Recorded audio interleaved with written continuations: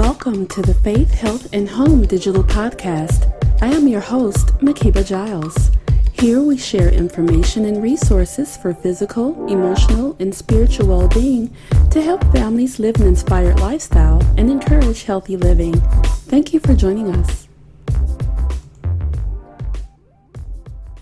Bilal Alaji is an entrepreneur, mentor, investor, motivational, and public speaker.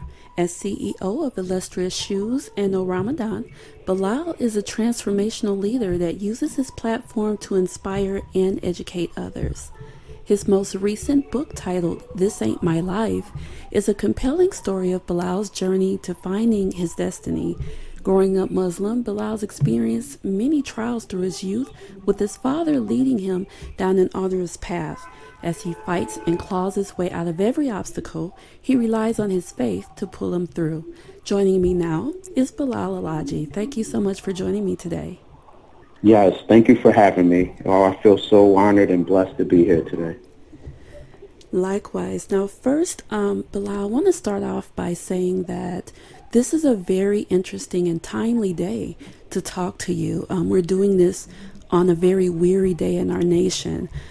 Today is Minneapolis police officer Derek Chauvin has been charged with the third-degree murder and manslaughter of George Floyd, who died when he was pinned to the ground by Officer Chauvin.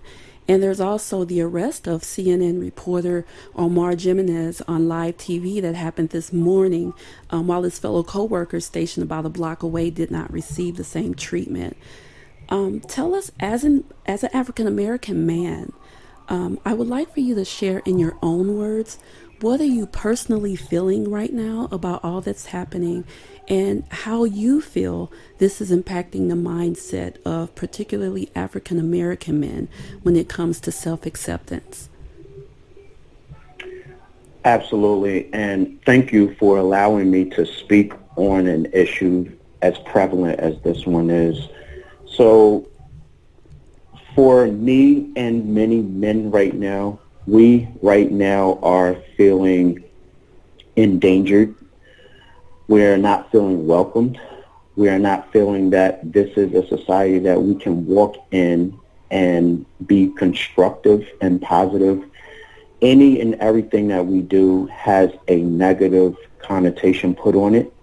And this now is feeling like we are prisoners of war. We are now at a time where we have marks on our back, and nothing that anyone can say, nothing that anyone can show us has changed that narrative.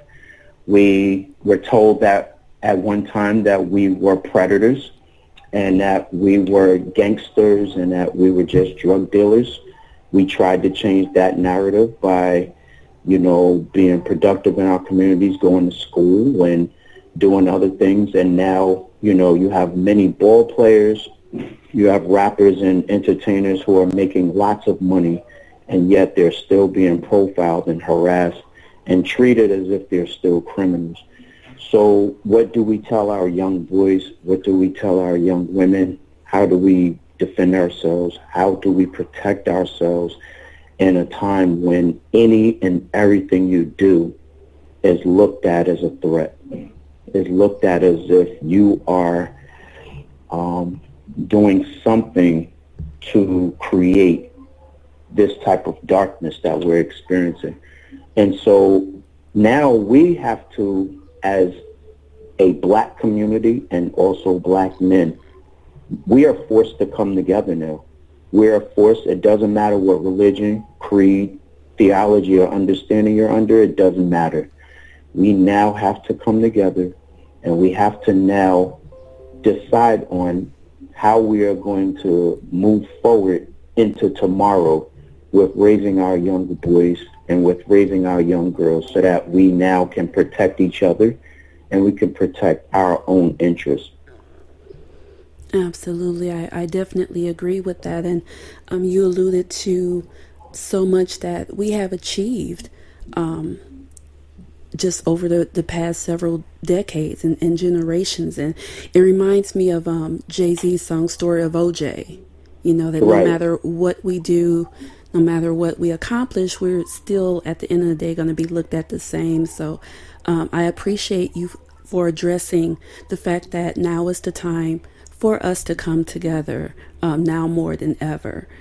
And with everything that you mentioned, there's definitely that sense of vulnerability that men are feeling right now. And one of the things that you talk about in your book is how men can find their strength through vulnerability. So as people are watching what's unfolding right now in our country, tell us, what would you like to give? What advice would you like to give to African American men to help them find their strength through this vulnerable time right now?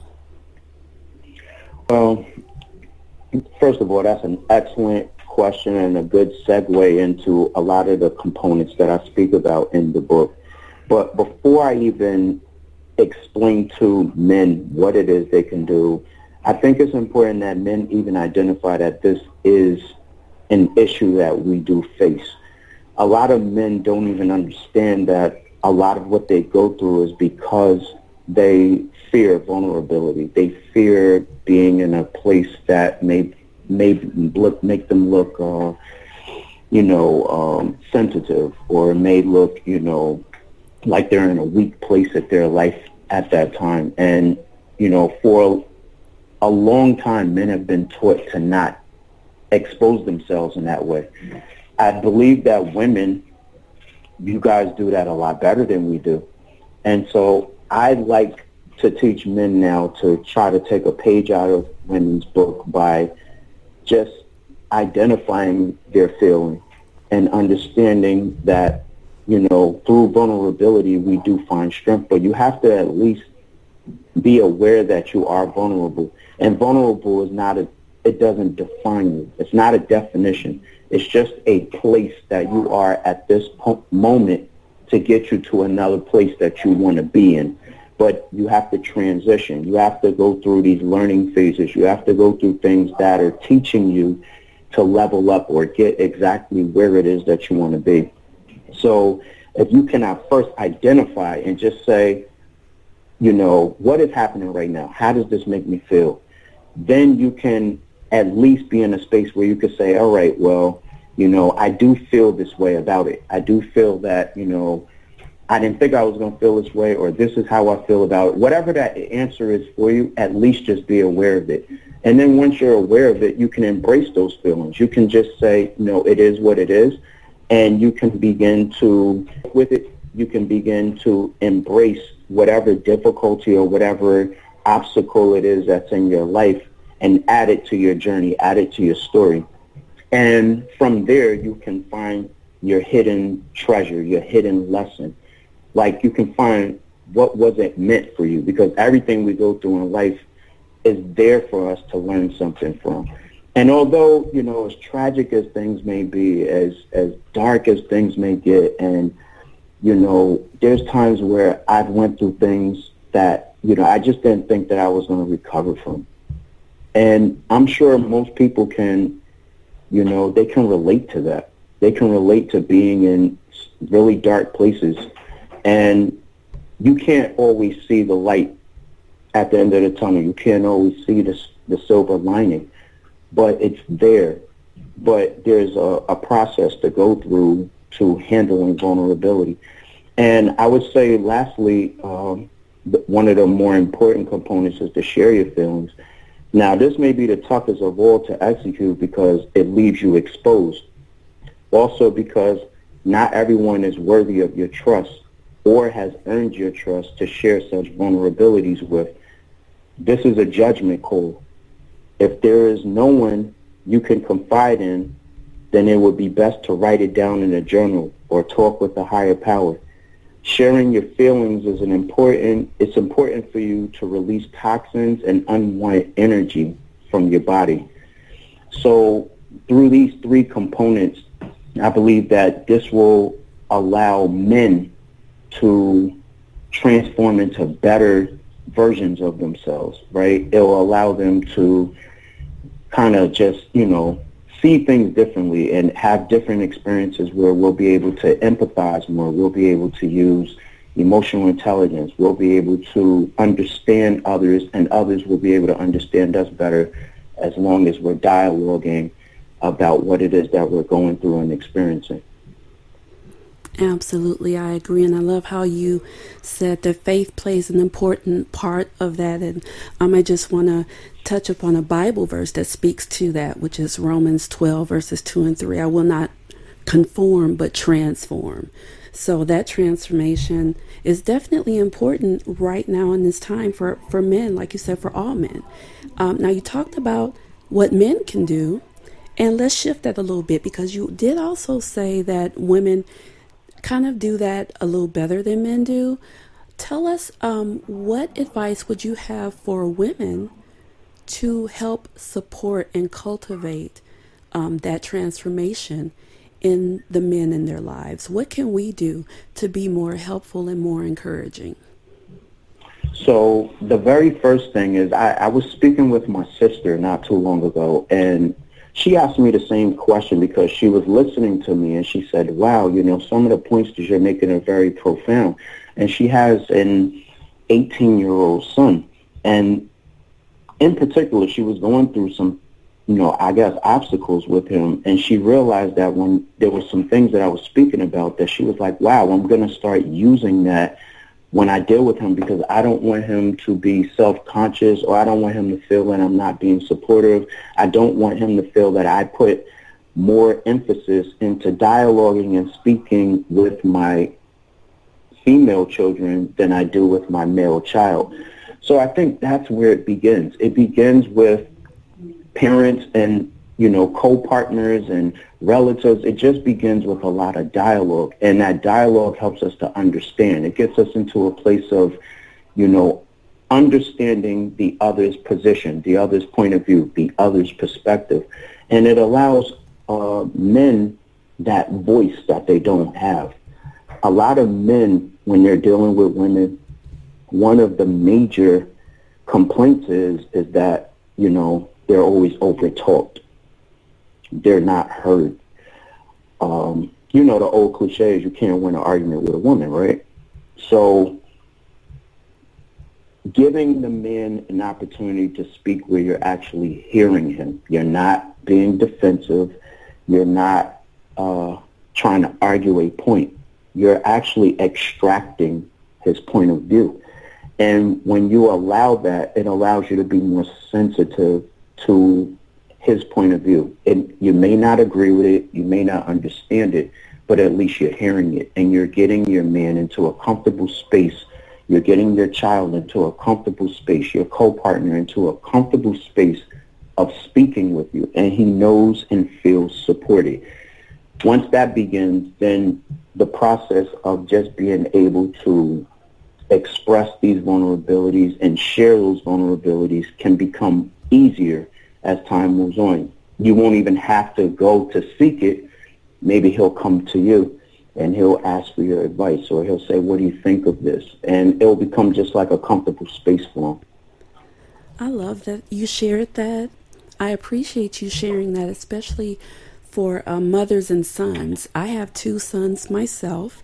One is an adult son. He's 23, and then the other one is 13. And so and raising them and continuing to be there for them in that motherly role, and as a primary female in their lives, I do know how important it is to keep that conversation with them open and to welcome their opinions and any exchange with empathy. So I'm so glad that you touched upon that, because it's very important to hear a man say that's definitely something that women should strive to do with their sons, like you said, with their spouses or their mate, with any man in their lives. They really really just need to do.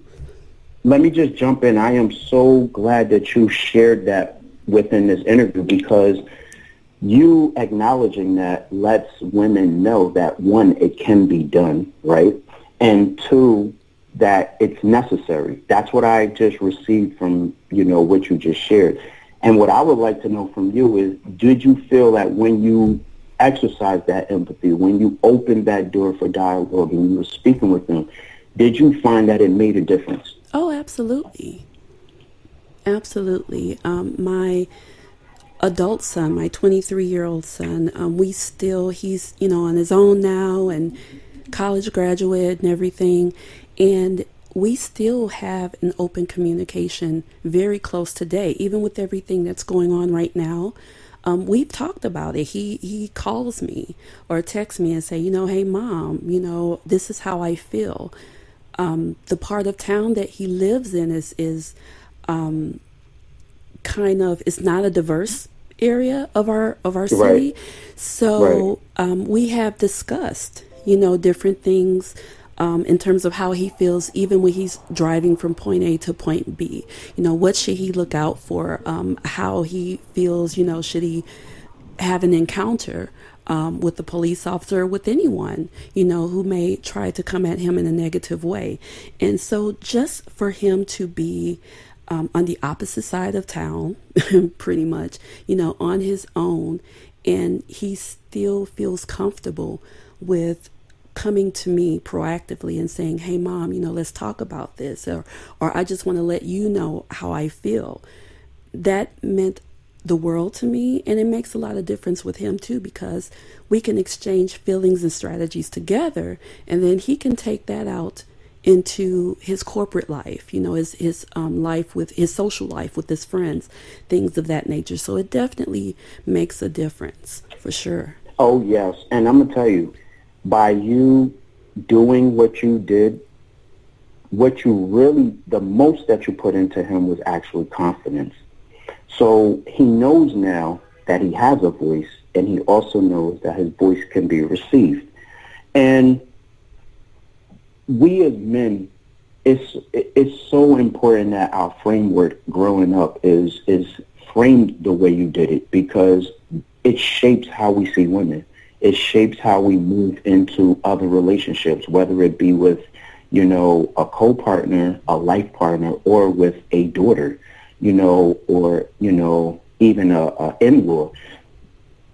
I'll even go as far as even inside the workplace, because you have to deal with, female supervisors and others. So how you're able to voice yourself appropriately and be received, it allows you to have that confidence to speak up, or to say the things that you need to say, voice your own opinion, and begin to share with others when things are not always the best, or when something may be hurting you. You've put him in that framework, and I really commend you for that, because this is where, as I write in my book, it's where society kind of placed us in this pigeonhole place where we were taught to be macho, and the machismo that we were involved in led us down a path where we could not share those vulnerabilities. We could not say something was hurting us. We could not share that with the world, because it made you look weak. It made you look incompetent. It made you look less than what society said you was as a man. So we wanted to remain within status quo. The Macho Man, Randy Savage, the Terminator, and, all of these great heroes that we look up to that, they never faltered, or they never cried in a movie. Things happened to them and it just happened. And you kept on moving and walked on. But we know in life that's not real. We know that there are things in our lives that if we don't address them a certain way, just, not crying and not having human emotion can lead to sickness. It can lead to bodily ailments. So by you allowing him to have that, it's monumental. It's a milestone in his life. It's very important, because now he can teach that to the next generation, and he won't look at it as a threat. He's not talking back to me. No, he's sharing. He's not, he's not being aggressive. He's voicing his opinion. So we just changed the narrative a little and allowed him that space. And unfortunately, a lot of men grew up without that. So they act out what they're trying to say. And it becomes more like what a child would do versus what a man should do. And it's, I'm building so that we can move into the proper male-like behaviors. proper way that men should be. Indeed, indeed, and I'm glad that you talked about that confidence in that. Um, that's something that's very important. I tell my 13-year-old son, he just turned 13 last month, and I tell him pretty much every day on a daily basis that it's okay to cry, it's okay to be afraid, it's okay to be nervous, it's okay to be unsure. And I do this on a daily basis to give him that because he needs to know. It's just like you said. He needs to know that those type of emotions aren't just, for other people. He can do it too. And it's only through that he can be free in whatever he's feeling and let it go. Like you said, it's like breaking chains off of you when you have right. that open space to express your feelings. And so that's something that I tell them on a daily basis, that it's okay. Whatever you're feeling, go ahead and express that. Generational mindsets, you are absolutely correct in that. And so in having that dynamic in my household, because my husband is in his mid-50s. So he grew up exactly like you said. He grew up to be tough and macho and, men don't cry and all that type of stuff. And so I decided to work to change that, change that mindset of, no, it's okay. And because of that, even as we watch the news together now, especially with everything that's going on, he expresses himself. He'll cry, he'll tear up, he'll say, Mommy, I feel scared, and we'll talk about it. Another big part of that is self-acceptance. It helps to cultivate that self-acceptance. Now, that's one of your main points in your book. Tell us a little bit about your journey to self-acceptance, and tell us what it feels like to not fit into society's norms. Oh man, I have went through a tremendous, it was just almost like agony going through these different systems and going through these, all of these different frameworks in my life and just never fitting in. And although I never really was a follower, I never was anyone who wanted to follow the ways of others, you do want to be socially accepted. And having that social acceptance means a lot, especially when you're impressionable, when you're young, when you're a kid. And that just really never happened for me. I did experience it a little bit better when I got maybe into my teens and my 20s. And, I began to kind of experience my own life journey. But it was, a very long time that it was being awkward, being weird, thinking different, not talking like everyone else, not thinking like everyone else, and just trying to understand like what that was all about. And what made it even crazier was because it wasn't just all about religion.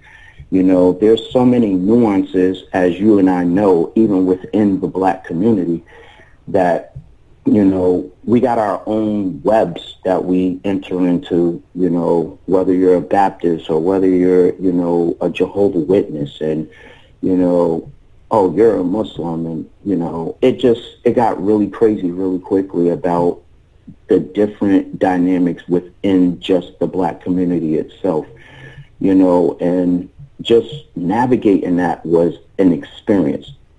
And one thing I learned about, my whole experience, just going through all of these different phases, was it was so important to embrace it. It was so important to change my mindset and how I looked at everything I was experiencing. All of the dark times, I had to now understand, why was I going through it? Because if I believe in a higher power, I believe in this supreme entity, then I know that this higher power doesn't do anything to harm me. It's only for my betterment. And everything that happens to you, it happens not by accident. It happens, because it was meant to happen. So if I know those things to be true, then that means the experiences I was having was for a reason. And I needed to be the one to figure out what that reason was. So right there, that's kind of like how I began to just say, like, I became like a little investigator, little scientist, and I said, what is going on? And from there, I was able to just change my mindset. And I began to see it like maybe that's not what it was about. Maybe I'm thinking of it in this wrong context, and I need to just change that. And I say in the book, what I did not know at the time was that I was being transformed in the darkness. There is a process for transformation. It does not happen overnight. The process is what I was struggling with. The pain I had to endure was more than I thought I could bear. Muslims always say, Allah will not place a burden on you greater than you can bear. I didn't feel the truth of this statement while I was going through this troubled time. It wasn't until I began to grow a little that I was able to endure a little more. That statement it just sums up how I was able to transition a lot from, chapter 14, which is titled Triple Darkness, into pure faith and into I survived it. This was how that happened. Thank you for sharing that. That's so powerful, what you just shared. And I love that you touched upon how it's not an overnight thing. We all have experiences that are unique just to us, that we go through to make us the people that we are being called to be eventually in life, and to take those experiences and use those to help inspire others. So that's exactly what you're doing with this book. You took your journey that was unique just for you, put it in this book. You speak all over the nation to do exactly that, to take your experiences and share them in hopes of helping someone else along their journey. So you're definitely appreciated for that and for sharing that. Now, you said especially in youth, which is true. It's hard when you're young to be confident in your uniqueness and in your unique journey.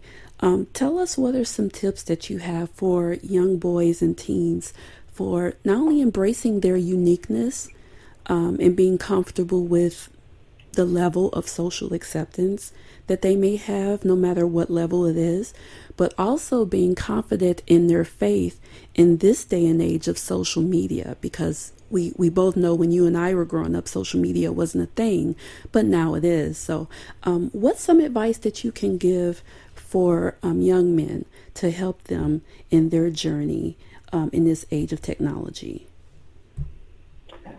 That right there is the question. That's like the $1 million question right now, because most people are trying to figure that out. And to be honest with you, I think we are all survivors, right? No matter what's going to be thrown in front of us, we're going to find a way to find our way. And sometimes I think we may put too much onto something because, one, it didn't happen in our development and in our stage. Just like, I guess, the inception of, let's say, rap music. When rap music's inception came, there were elders who felt like, oh, my God, they're not going to make it. This is not music. This is too rough. This is too wild. But yet, the group who was going through that phase, they went through it okay. They didn't do so bad. They found how to use that new thing and, kind of claim it. And, there were those that found a voice in it. There were those who made careers out of it. And then there were those who just use it for listening pleasure, and it helped them navigate through life. So I feel the same way with social media. I think when it comes to that platform, I think that as long as a lot of the young kids have the basic tools that they need, which are from their parents and from their influencers, I'll give an example, such as teachers, uncles and aunts, grandparents, people who really mean something in their lives, then you will be able to see them use that tool in the way that it's meant to be used. Now, for those who are a lot more impressionable, who don't really have, like social media is their influencer. They don't have a parent, the other parent at home. They may not have uncles and aunts, and they just may not have that whole strong social framework. I would say to them that it's very important that they always do what feels right for them, that they don't become so impressionable that they just follow what everyone else is doing and become just like a follower and a liker and someone who's so impressionable that you can't think for yourself. That becomes destructive. But when you're able to stand on your own laurels and figure out what means something to you and you find that foundation for yourself, then social media will be something great for you because you will be able to meet friends. You'll be able to have an influence on others. You'll be able to have your own voice. You know, there may be some people just right now with the whole Floyd issue right now, there are some people who don't agree with the arrest that you told me just took place. And you may be on social media and you can express how you may feel the arrest is appropriate. But if you're just going to go the way that everyone else is going, then this is a dangerous tool for you because it's not putting you in a place to be who you were meant to be. You're not finding out who you are. You're just being impressionable by whatever is trending or whatever is happening by the masses. And that's where it becomes very dangerous. But I believe wholeheartedly that our youth right now are not in such a bad position as we think they are. And I must say that only because I think that so many things are happening in society that is causing them to kind of scale back and look at things. You know, COVID-19 being one. Then the issue that you're referring to where you are in Minneapolis and, you know, other situations like Eric Gardner and just so many topics to talk about that it's causing the youth to speak in a way that allows them to have that voice. And I think that we should continue to promote them having that voice and just make sure that they are always supported and that, you know, if we see them going in directions that we don't necessarily agree with, that we have that dialogue with them, but that we still give them that space and that freedom to express who and what they're trying to be, you know, with our supervision and guidance. And I think with that, they will be just fine. They'll be okay. They'll continue to be very productive citizens. They will reach maybe plateaus that we weren't able to reach because of the tools that are in front of them. Absolutely wonderful advice there. Now, in that same vein of talking about the journey of coming into who you uniquely are and using your voice boldly, tell us what inspired you to change your career and become a motivational speaker and write this book. Life. You know, life is the best teacher. So, you know, while I was in the music industry and, you know, I was working very hard, you know, making a lot of headway, you know, with my music career, in the back scenes, you know, what was going on behind the stage and behind the scenes was a lot of chaos. And, you know, I was going through, you know, all kinds of mess with, you know, my children, custody battles, and, you know, there was so much drama that I speak about in the book that I had to make a decision on how all of this was going to play out. And because, you know, I went and I fought for my children and I gained custody of them, this long fight began to change a lot of what was happening in my personal life, and it kind of, you know, affected the trajectory of my professional life as far as being a music artist. But I don't like to put all of the context on that, because I do believe that, you know, the higher power has a hand in a lot of things that you're doing. And when you are synchronized with the higher power, you have your faith center in alignment, you will find that you'll accelerate in the correct way that you was always meant to accelerate in. And I believe that there was just some higher power, a hand was on me, because I've always been using my voice but I was using it in an artistic way. I was always expressing my feelings, but I used it, through rhythm and beat. And, that was the form of expression I used as a younger man. But as I matured and, I became a little bit more seasoned, and I felt like that horizon, kind of is now in the past. It allowed me to blossom and grow into in a more complete sense, to use all of the skills that I learned along that journey to now put it onto this platform. So I'm grateful. Completely grateful for the transition. And I feel that it was a wonderful experience. And I think that there's no love loss, there should never be any love loss. You should just look at it as an experience. And because of that experience, I now have the capability of relating to a lot of different segments of people. And I use that, as a strength, and I just add it onto my tool belt, and I go out and I create this powerful fulfillment and now transition it into, becoming the best version of yourself, finding your vision, your purpose, your life destiny. And I use all of these stronger components to now use that as my new motivation and my new words of speech. I love that. I love that. Now, you mentioned your struggle with parenthood. And I just want to say that I talked to, you're not alone, of course, but I talked to a Houston rapper, Trey the Truth, last year, and he was going through very similar situation in terms of custody battles and things of that nature. You have experience in this, and you have overcome this and came out successful on the other end.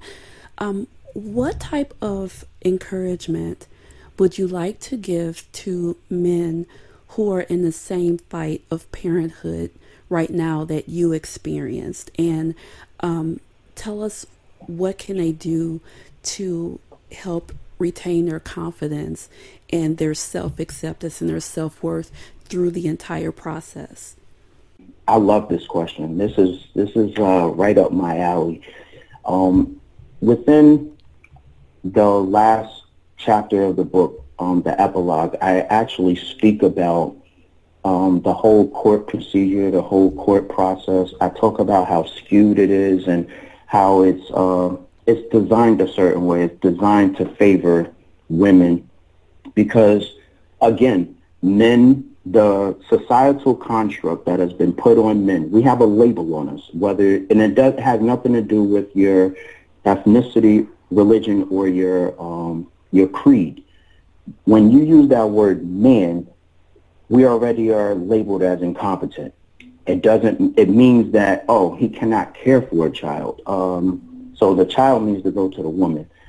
And for men who, like myself, were dealing with women who were actually incompetent or who were found to be unfit, the very first thing you need to do is you need to learn your rights. You need to learn the positive and productive ways to go about the court process, because there's a process of reclaiming your position and your role as a parent.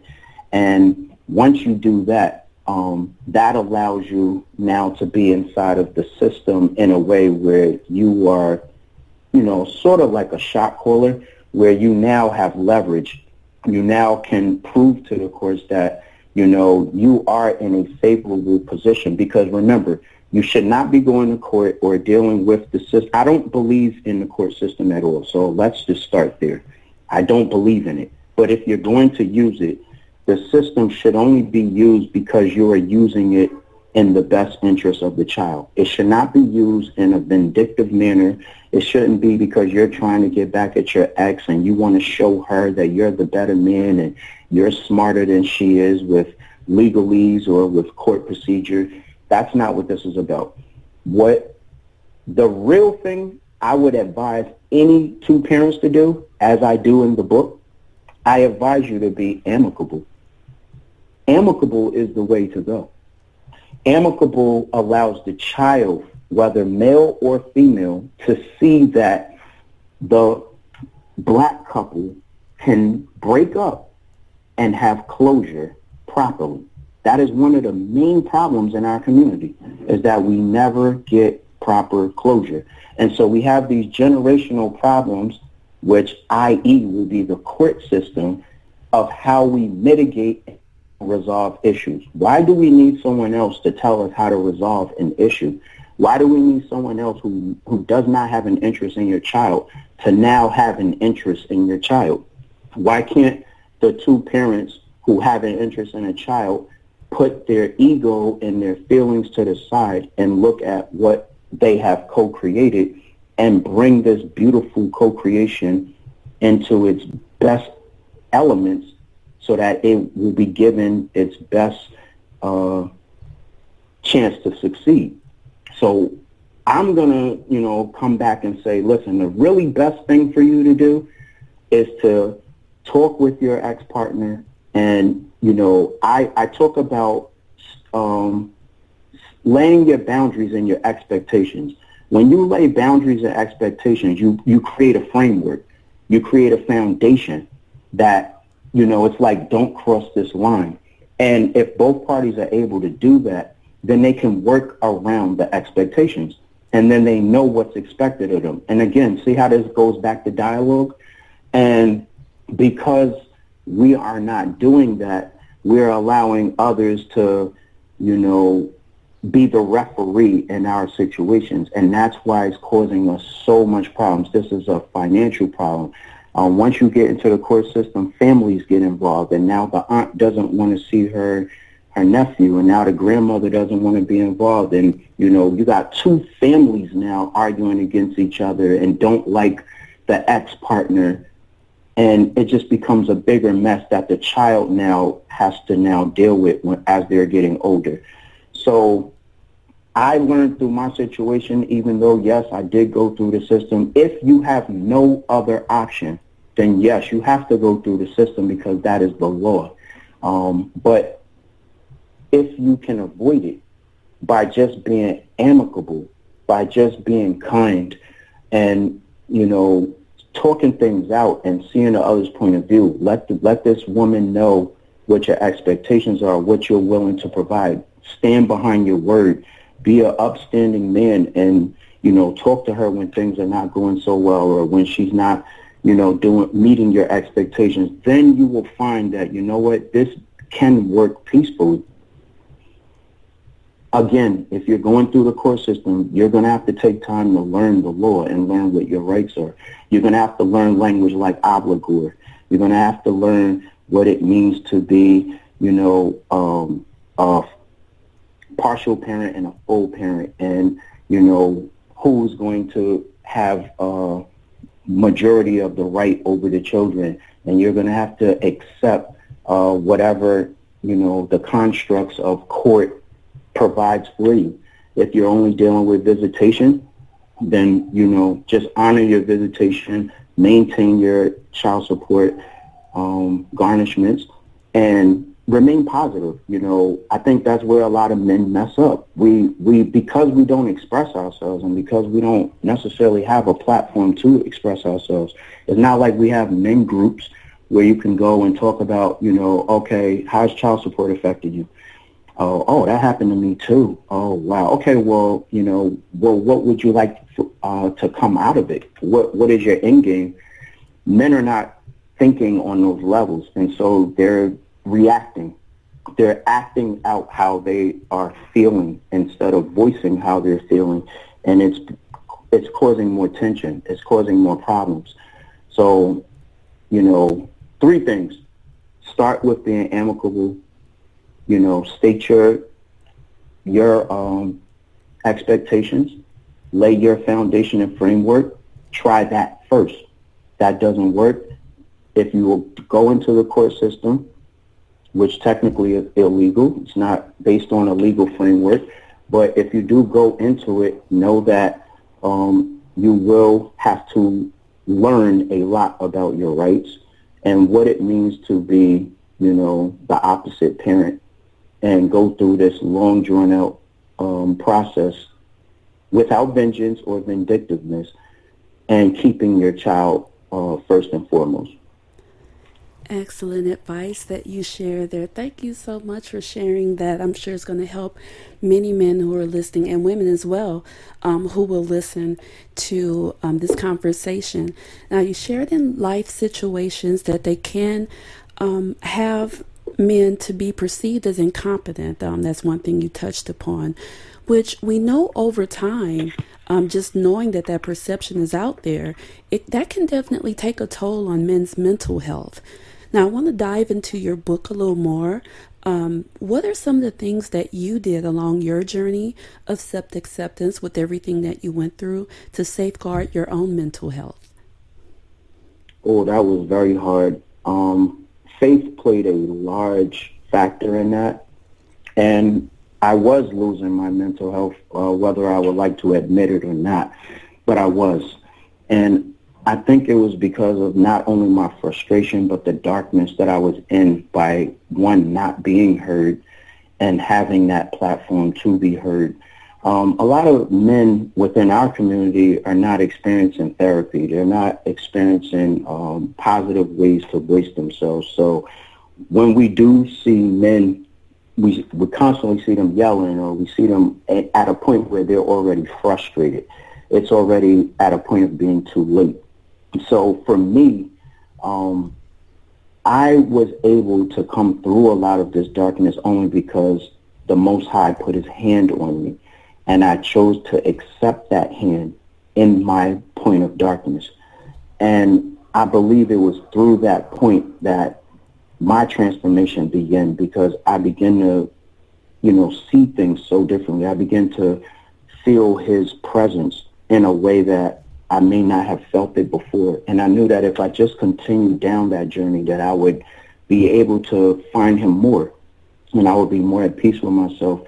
It takes a lot of courage to admit your wrongs. It takes a lot of courage to look at your situation and realize that you played a part in it. Yes, you may not have played 100%, but it's really daunting to hear men or hear relationships and people who are going through problems, and they just never want to look at the role they played, or they never want to accept the percentage of, where they may have been in the situation. People who believe that everything they did was right and everything is going wrong in their life because, people are attacking them and people are doing this and people are doing that. You have to have courage to be able to work on yourself. You have to be able to get into a space of personal development and begin to realize that everything that's happening to you is because you are allowing it to happen.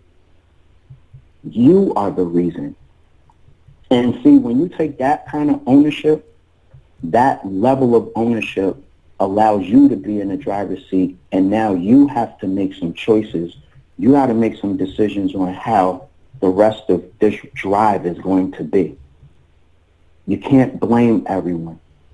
And once you stop blaming everyone and allow yourself to, take ownership, you make the necessary changes to be a better version of yourself.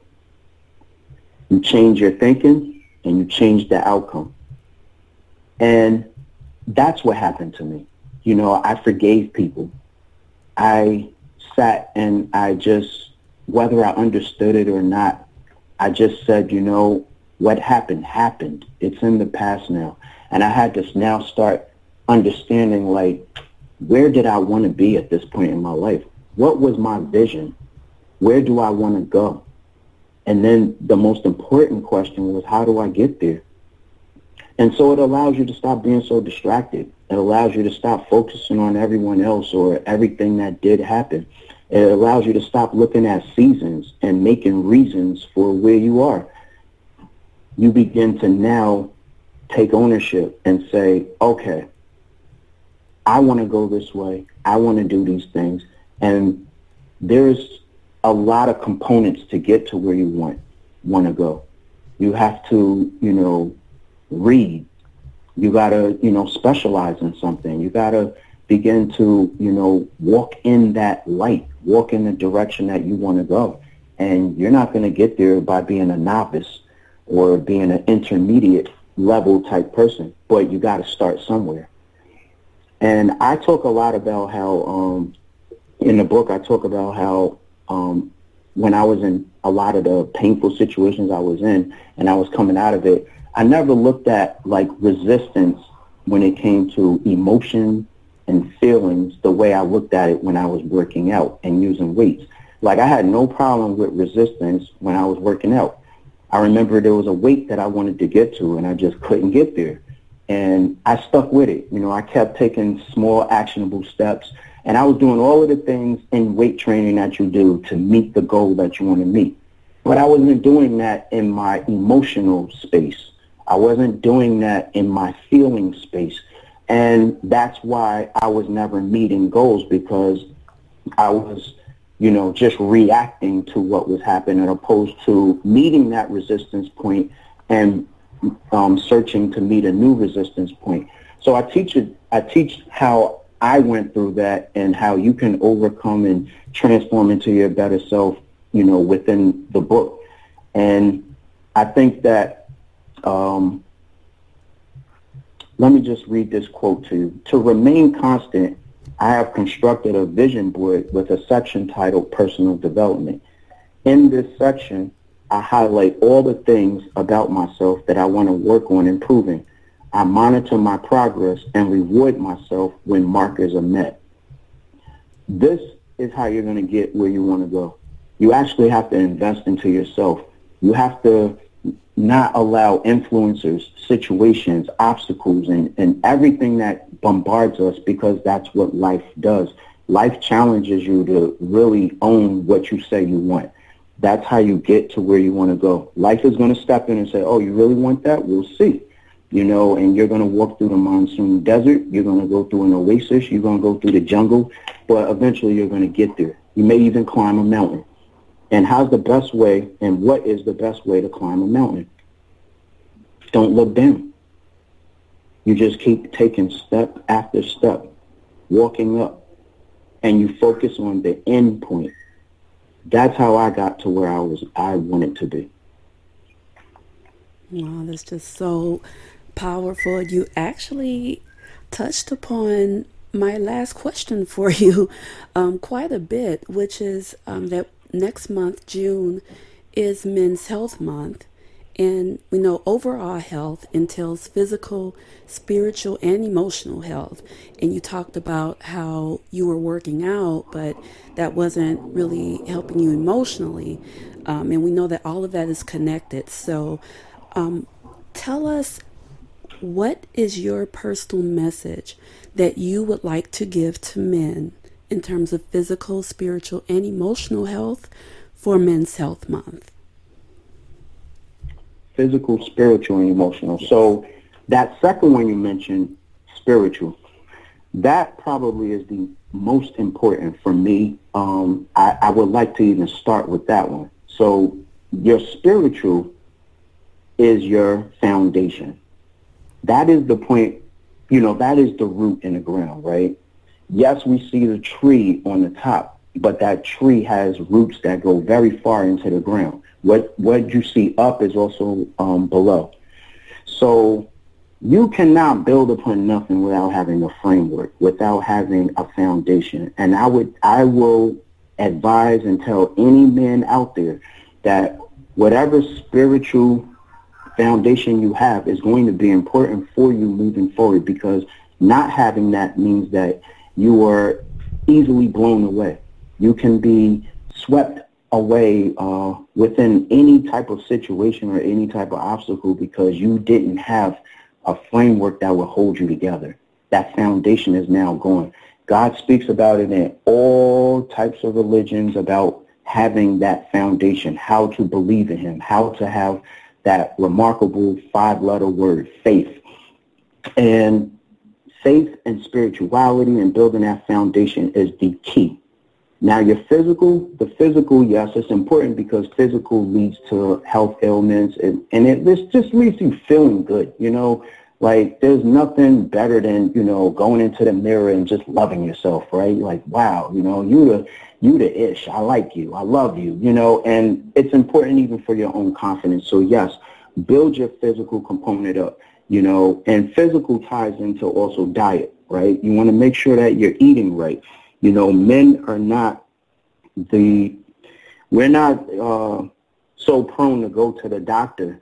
We're not so prone to really watch our sugar levels, salt levels. Hypertension is because you're getting into arguments and you're not allowing things to, roll off your shoulder.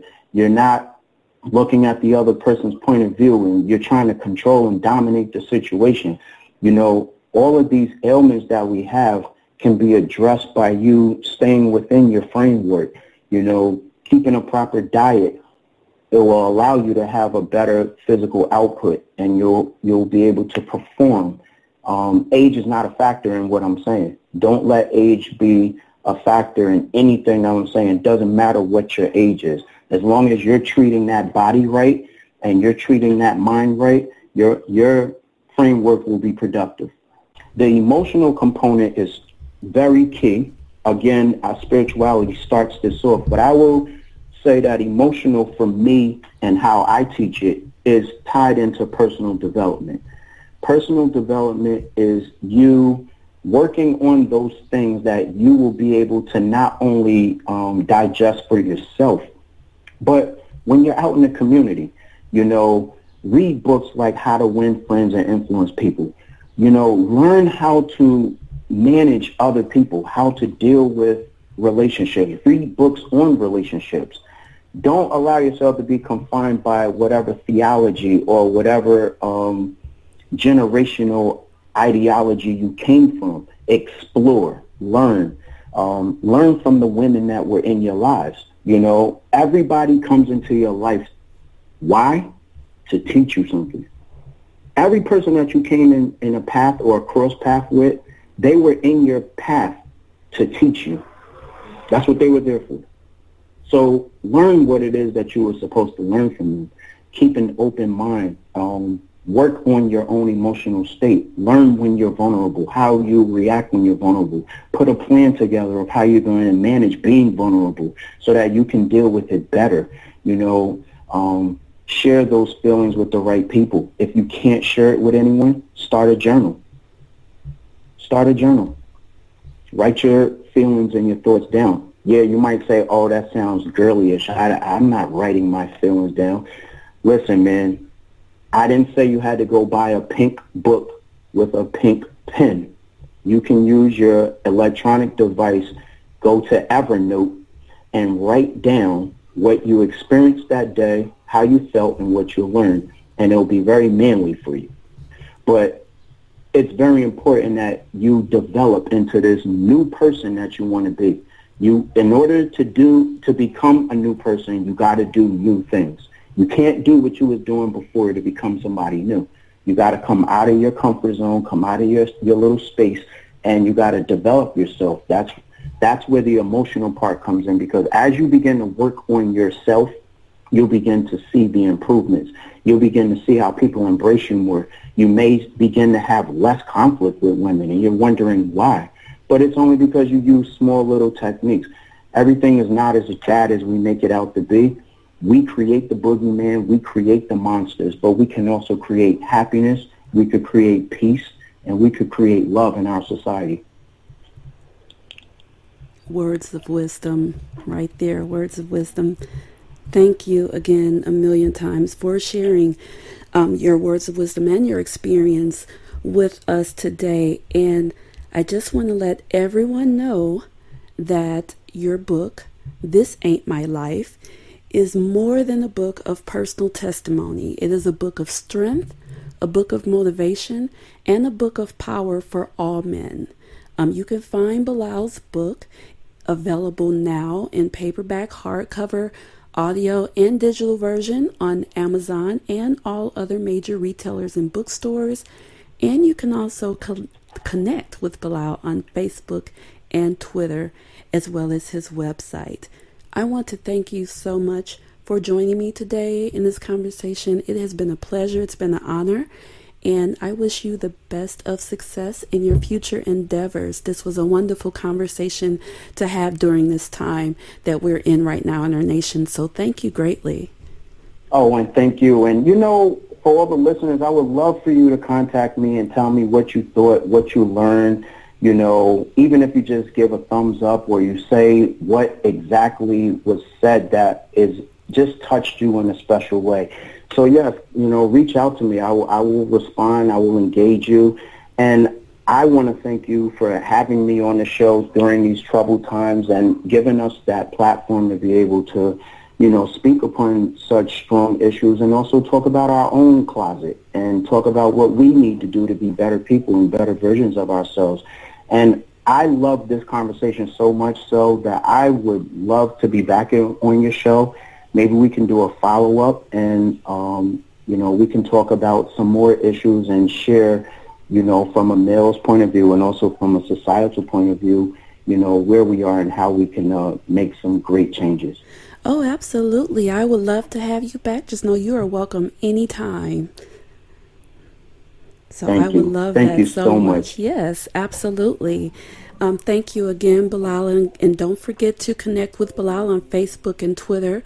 After you hear our conversation, let us know what you think, and also be sure to pick up his book, This Ain't My Life. It is definitely worth having, not only for you to read, but pass it on to every man in your life. It's definitely a life changer.